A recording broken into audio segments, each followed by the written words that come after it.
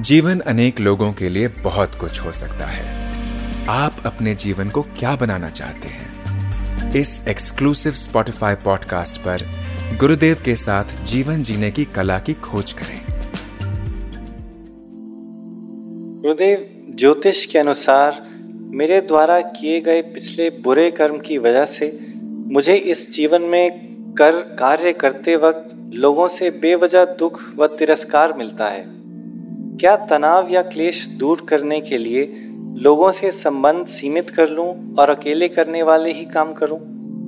नहीं, ऐसी धारणा मत बनाओ मन में। तो अकेले ही काम करो, लोगों के साथ मिलके नहीं काम करें, ऐसा कुछ नहीं। जब जब जैसे जैसे जरूरत पड़े वैसे करना चाहिए, सबके साथ करना चाहिए।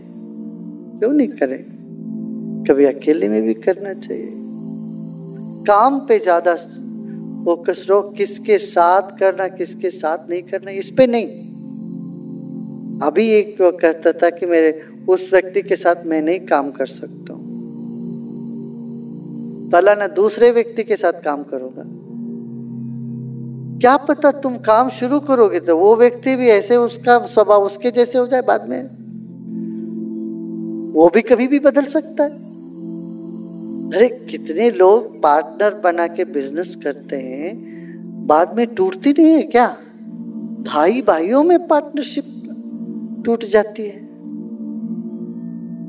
भागीदारी बन के काम शुरू करते हैं, बाद में तो मन मुटापा हो जाता है, अलग हो जाते हैं। ये तो काम होता ही ऐसे। इसलिए हमें अपना जो करना है उस पे फोकस करना चाहिए। समाज में हर तरह के लोग होते हैं, तरह तरह के लोग होते हैं, सबके साथ काम करना पड़ता है, करना चाहिए हमें। ये नहीं सोचना चाहिए सिर्फ हम ऐसे ही लोगों से काम करें, सबसे करो।